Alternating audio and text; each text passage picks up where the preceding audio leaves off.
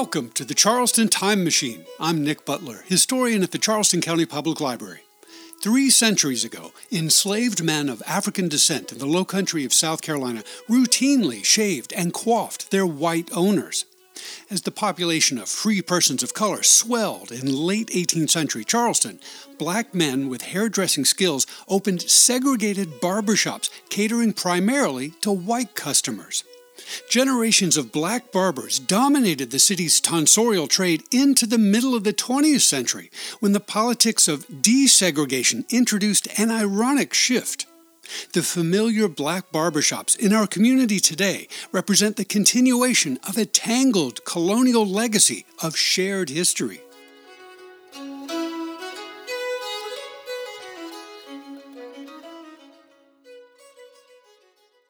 Before we dive into today's program, I'd like to mention 2 caveats about the topic at hand. First, we're going to focus on the forgotten tradition of black barbers cutting, shaving, and dressing the hairs of white customers. Details relating to African American hairstyling in South Carolina prior to the demise of slavery in 1865 are far more obscure than those relating to the white population. Few surviving documents address this topic. In general, however, we can conclude that enslaved men and women in early South Carolina dressed each other's hair and likely followed tonsorial traditions inherited from Africa. Among the thousands of runaway slave advertisements published in local newspapers between 1732 and 1865, for example, one can find numerous references to bushy hair, woolly hair, wavy hair, combed hair, hair in plaits, hair in queues, straight hair, divided hair, spiky hair, and so on. Furthermore, archaeological evidence suggests that enslaved people transported to this area and their descendants might have decorated their hair with beads and small shells like their contemporaries in Africa, the Caribbean, and South America. Secondly, today's program focuses on male barbers, or hairdressers as they were once commonly called, who practiced their arts on the heads of other men. African American hairstylists who focused on female hair certainly existed in 18th and 19th century Charleston, but they generally worked within their own household or visited the private homes of their clients. Women of previous centuries trimmed their hair infrequently and generally relied on female family members or enslaved servants to dress their hair. Commercial hair salons catering to female clients proliferated during the second half of the 20th century, but that industry barely existed here prior to the 1950s. From the dawn of humanity to the 18th century, hair care and styling around the globe was generally a family affair that took place within individual households. Parents trimmed and coiffed the hair of their children, while women dressed each other's hair and that of their respective husbands. Beard shaving was much less common in the distant past, owing to various cultural and religious traditions, and because blade technology remained rather crude until the 17th century. When a man desired to remove the beard from his face, he generally asked another man to perform that service for him with a well-honed knife edge. Professional barbers have existed in various cultures for many centuries, of course, but hair trimming and styling was not always their focus. Most men and boys in the distant past wore their hair much longer than the average male of the 21st century. Early barbers around the world, therefore, focused on shaving faces and heads. Wealthy men and women in different cultures frequently had their heads shaved for hygienic reasons and wore elaborate wigs in public. Less affluent people, in contrast, wore their own hair, as it was called in the 17th and 18th centuries, when lice was a more common part of domestic life. Barbering in Europe, like other trades, became more specialized and professionalized during the course of the 17th and 18th centuries, as urban communities expanded and developed the proto-modern economy that we take for granted today. At the same time, the technology of forging and polishing blades improved to the extent that workshops in places like Sheffield, England, could produce folding straight razors suitable for face shaving in large quantities for retail sale. The proliferation of high-quality shaving razors in early 18th century Europe made both face shaving and head shaving more popular and a sign of economic status. A man who could afford to pay a barber periodically to shave his face and head wore a wig in public, according to the latest fashion, his smooth skin providing visual signs of his pretension to the elevated rank of gentleman.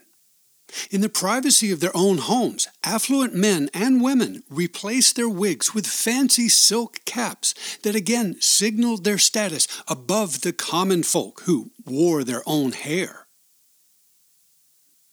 There were white barbers in early Charleston during the late 17th and early 18th centuries, but never more than a few at any one time. By the 1730s, if not much earlier, we know that white European barbers active in South Carolina were teaching their skills to enslaved men of African descent. In the autumn of 1734, for example, Daniel Pepper, who lived on the upper reaches of the Ashley River, advertised the sale of, quote, a Negro fellow who has served his time as an apprentice to a barber and is a good cook, end quote. Similar sale advertisements published during the colonial era demonstrate that the number of enslaved barbers proliferated while the population of resident white barbers remained small. The transference of barbering skills to the enslaved population of urban Charleston was part of an educational trend that commenced in the earliest days of the colony, when the law of early South Carolina defined enslaved people as chattel property. To augment the value and productivity of such property, many slave owners apprenticed teenage boys of African descent to adult businessmen to learn specific skills. While the majority of the enslaved people within South Carolina labored among the fields of rural plantations, the capital town included nearly equal numbers of free and unfree residents who provided a wide variety of services. Enslaved Charlestonians worked as porters or day laborers. They attended customers in shops and taverns. They practiced skilled trades such as carpenters, blacksmiths, brickmasons, butchers, and tailors, and fulfilled a variety of traditional roles as domestic servants. Whereas the gentlemen and ladies of contemporary Britain were accustomed to being waited on by liveried white valets and maids, for example, South Carolina's gentry were attended by a train of enslaved black servants dressed like their equivalents back at home in Europe. In my opinion, this is where the story gets really interesting. Enslaved male valets and enslaved female maids found themselves in unique positions compared to their enslaved brothers and sisters employed elsewhere, to develop important degrees of intimacy with the men and women they served. Enslaved valets and maids helped their owners dress and undress, attended them at social events, both public and private, nursed them when they were ill, and engaged in personal conversation behind closed doors that bred familiarity and trust. In this context, a white slave owner might hand a straight razor to a trusted enslaved man of African descent and invite him to apply the lethal blade to his hairy white neck. By the middle of the 18th century, the use of enslaved barbers in South Carolina was so ubiquitous that it was protected by law.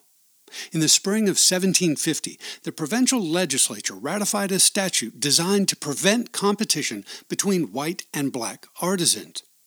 To ensure that white tradesmen would flourish within a community increasingly dominated by enslaved laborers, the government declared it henceforth illegal for enslaved boys and men to learn and practice any skilled trade or handicraft, with two important exceptions. First, the legislature permitted every white artisan to teach his own trade to his own slaves so they could augment their owner's income. Second, the law specifically did not hinder any person, quote, from putting his slave apprentice to learn the trade of a barber to be employed for such person's own use, end quote. In other words, the government recognized that barbering skills were important to the people of South Carolina, and slave owners had a right to send enslaved boys and men beyond their homes to acquire barber training that they could bring back to the families of their respective owners. The 1750 law enacted to eradicate competition between black and white artisans in South Carolina was a complete failure. In the year 1785, for example, a new resident of Charleston, Timothy Ford, observed that nearly every white tradesman in the city owned a number of enslaved men who performed the trade work for him. In fact, Ford wrote in his diary, many of the mechanics, that is, skilled artisans, bear nothing more of their trade than the name. Curiously, he noted that white hairdressers were especially guilty of this practice. The barbers of urban Charleston, said Timothy Ford in 1785, quote, are supported in idleness and ease by their Negroes who do the business, end quote. The extant Charleston newspapers from the second half of the 18th century provide ample evidence of the proliferation of enslaved barbers of African descent. The 1756 estate of John Miller of Cainhoy, for example, included a very good barber by name King, who lately lived with Mr. Peter Butler, a white barber, in Charlestown. In 1760, Alexander Gordon advertised for sale a stout, able, handy, young, healthy Negro fellow, very capable either to go in a boat, work in a field, or wait on a gentleman as a footman, having learned the barber's business. The estate of Robert Fairweather in June 1763 included 6 enslaved men, including Jack and Peter, both good barbers, and Jamie, a boy, who has been above a year at the said trade and can dress a wig, is smart and fit to wait on a gentleman. That same month, William Hopton advertised for sale a healthy, sensible mulatto fellow, a barber by trade, having lived about 5 years with a barber, Mr. Charles Yu, and is very fit for that business and to wait in a house or on a gentleman. John Bothwell advertised in 1767 for a runaway Negro fellow named Peter, by trade a barber, well known in and about Charlestown. These advertisements, and others like them, demonstrate that many enslaved barbers were sufficiently skilled to qualify more generally as body servants or valets or footmen to attend white gentlemen. As such, men with barbering skills often occupied a sort of social apex within the enslaved community, on the cusp of being free themselves. In the spring of 1771, for example, Miles Bruton of Charleston advertised for a runaway mulatto young man named Jemmy or James, whom Bruton described as, quote, an upright, likely, arch fellow, has a bushy head of hair, which he combs back. He plays on the violin. As he pretends to be a tailor and barber, he may attempt to pass for a free man, end quote. Mary Cooper advertised for sale in 1774 2 young fellows used to wait in the house, one of whom can shave, dress hair, and understands a little of cookery. Local printer Robert Wells published 2 remarkable sale notices later in 1774 for enslaved people belonging to unspecified citizens. In August, he advertised a young Negro man, a complete waiting man, who can shave and dress hair very well and take care of horses. In November, he advertised a valuable mulatto man, about 23 years of age, likely and well-made, is a good cook, shaves and dresses hair exceedingly well, attends at table to admiration, and has been used to wait on a single gentleman. The presence of numerous enslaved hairdressers in 18th century Charleston indicates that at least some white barbers of European descent were willing to work with and train teenagers of African descent over a period of some months and years. A white barber named Clark provided useful evidence of this practice in the autumn of 1774. Having just arrived in Charleston, Mr. Clark advertised that he had taken a house in Tradd Street, and he makes perukes and wigs according to the latest fashions. More importantly, he informed the public that, quote, any gentleman in town or country may have their Negro boys instructed in the art of hairdressing on the most reasonable terms, End quote. On the eve of the American Revolution, the hairdressing population of urban Charleston included a handful of professional white barbers, scores of enslaved men and boys trained in the art of shaving and dressing hair, and perhaps a few free persons of color who made a living as barbers. The number of free people of color in urban Charleston grew dramatically in the decades after the American Revolution, from a few dozen people around the year 1770 to a few hundred around the turn of the 19th century. Extant documentary records of enslaved South Carolinians who gained their freedom during this era demonstrate that the most likely candidates for manumission were those who had some degree of sustained personal contact with the individual who legally owned their respective bodies. Through such close contact, many slave owners learned to recognize the humanity of their enslaved valets, maids, and nurses. It's no surprise, therefore, that barbers formed a significant proportion of the free colored people of antebellum Charleston. Enslaved barbers who gained their freedom around the turn of the 19th century needed to earn a living, of course, and market forces shaped the trajectory of their careers. Operating within a racially segregated, highly prejudiced community, free men of color opened barbershops catering exclusively to white male customers. They might shave and dress the hair of enslaved friends and family after hours, but white men formed the bread and butter, so to speak, of the city's barbering trade. As white barbers had done in the 18th century, free black barbers augmented their income by teaching their skills to teenage apprentices of African descent, both enslaved and free. With each passing generation, the number of black barbers in Charleston and across South Carolina continued to increase throughout the 19th century. The task of recovering biographical information about enslaved barbers working in 18th century Charleston is frustrated by a paucity of extant documents. In contrast, the survival of daily newspapers, probate records, and other government documents renders it much easier, relatively speaking, to learn about the lives and careers of free black barbers operating in 19th century Charleston. Among the surviving capitation tax records, for example, one can find the names and addresses of dozens of barbers active in the city between the 18-teens and 1864. Similarly, the published city directories of residents and businesses operating in the city began listing black barbers in the 1820s, a tradition that continues to the present. Some of the early African-American barbers in urban Charleston rented space within existing storefronts, while others acquired sufficient wealth to purchase their own business space and rent chairs to other barbers. Moses Brown, for example, was an enslaved mulatto barber before the American Revolution who earned enough money to purchase his freedom in 1789. He rented a shop in Elliott Street for many years before his death in 1819 and passed his skills on to the next generation through numerous apprentices. Moses' son, Peter Brown, was one of several slave-owning barbers working in antebellum Charleston. Following Peter's death in 1865, his numerous students carried on the trade into the Reconstruction era.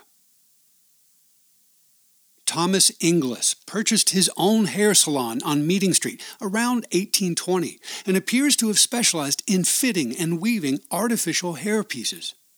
His business generated sufficient funds to purchase several houses and slaves who generated additional barbering income. After his death in 1835, Inglis's son and grandson continued to dress hair in the Charleston area throughout the remainder of the 19th century. During the second quarter of the 19th century, John L. Francis owned a barbershop on the east side of King Street, 3 doors south of George Street, where he ran a successful shaving and hairdressing enterprise until his death in 1866.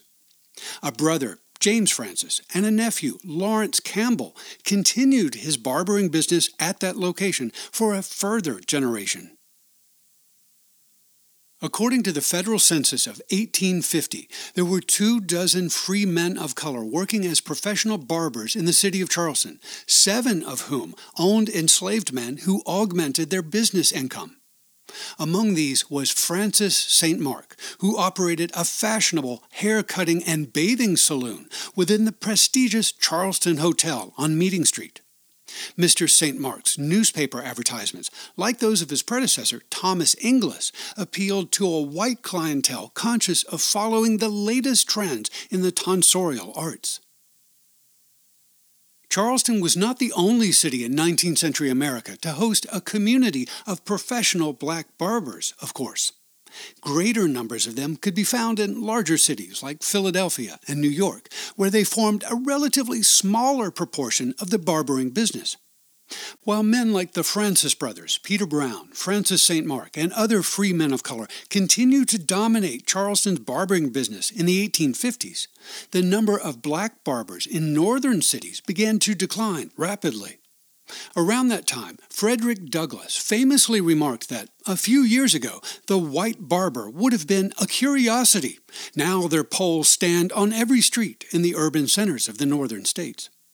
In Charleston, however, their numbers remained strong. In the federal census of 1860, 80% of the barbers operating commercially in the Palmetto City were African American. After the Civil War and the demise of slavery, the barbering business in South Carolina remained as segregated as it had been for generations. In the spring of 1870, however, a number of black men in Charleston visited restaurants, saloons, and barber shops that traditionally catered only to white customers and demanded service. A new federal civil rights bill had just come into effect to ensure equal access to such facilities, and black customers in the Palmetto City sought to test the enforcement of the law. The proprietors at many facilities, including barbershops, rebuked the black civil rights advocates and refused to serve them. The barbers were colored men, observed the Charleston Daily News, and they protested vehemently against the conduct of these men, asserting that they would ruin the business of all the colored men if they continued such a course of action. One barber became indignant at the impudence of a colored man who would sit in one of the shaving chairs and demand to be shaved, and, thinking the bill aforesaid gave him some rights also, severely punched the head of the offending individual. End quote. In the end, the black activists were forced to retreat in order to preserve the status quo. As a newspaper editor remarked in 1870, the federal government's social equality policy was bad for business. White men would rather stay at home than, quote, to be the customers of a barber shop whose towels and brushes are used for white and black alike, end quote. In 1900, black barbers still formed 97% of the commercial hair-cutting workforce in Charleston, and the industry was still segregated along traditional lines. While some of the black barbershops operating here around the turn of the 20th century served customers of African descent, many continued to cater exclusively to white men, as their predecessors had done a century before. During the bloody Charleston riot of 1919, for example, white men trashed a barbershop at 305 King Street, known as Friddy's Central Shaving Parlor. According to a local newspaper report at the time, William Priddy's establishment was, quote, run by Negroes for white men, end quote. Civil rights advocates of the mid-20th century succeeded in breaking down many of the legal barriers that had segregated our community since the post-Civil War era of Reconstruction. By the late 1960s, black and white customers were free to patronize the businesses of their choice. This freedom marked a social improvement, of course, but it transformed the barbering trade in Charleston as it did in other cities and towns across the United States. Rather than patronize barbershops catering to both black and white customers, most people gravitated towards establishments where they found people with the same skin color and hair type. Black-owned barbershops filled with African-American customers had been around for a century by the 1960s, of course, but their much older counterpart, black barbershops catering to white customers, disappeared during the era of desegregation. Today's program represents a brief overview of a deep and complicated topic. One could fill an entire book with the details of African American barbering in 19th century Charleston, focusing on the stylists, the customers, venues, economics, and of course, the hairstyles, techniques, and equipment of that era. Despite the brevity of today's survey, I feel confident that a longer exploration of this topic would follow a similar theme. The history of barbering in our community, like so many interesting topics, is not simply black or white. It's a shared phenomenon rooted in the interaction of people from disparate backgrounds who led very different lives. By reaching back in time to view the remnants of our distant past, we can better appreciate the tangled roots underpinning the black barbershops that thrive in our community today.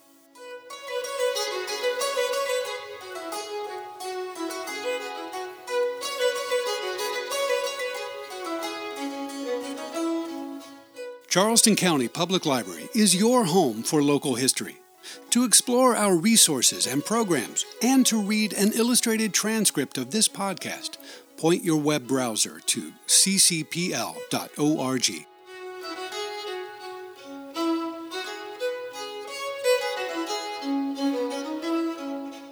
Thanks for listening to the Charleston Time Machine.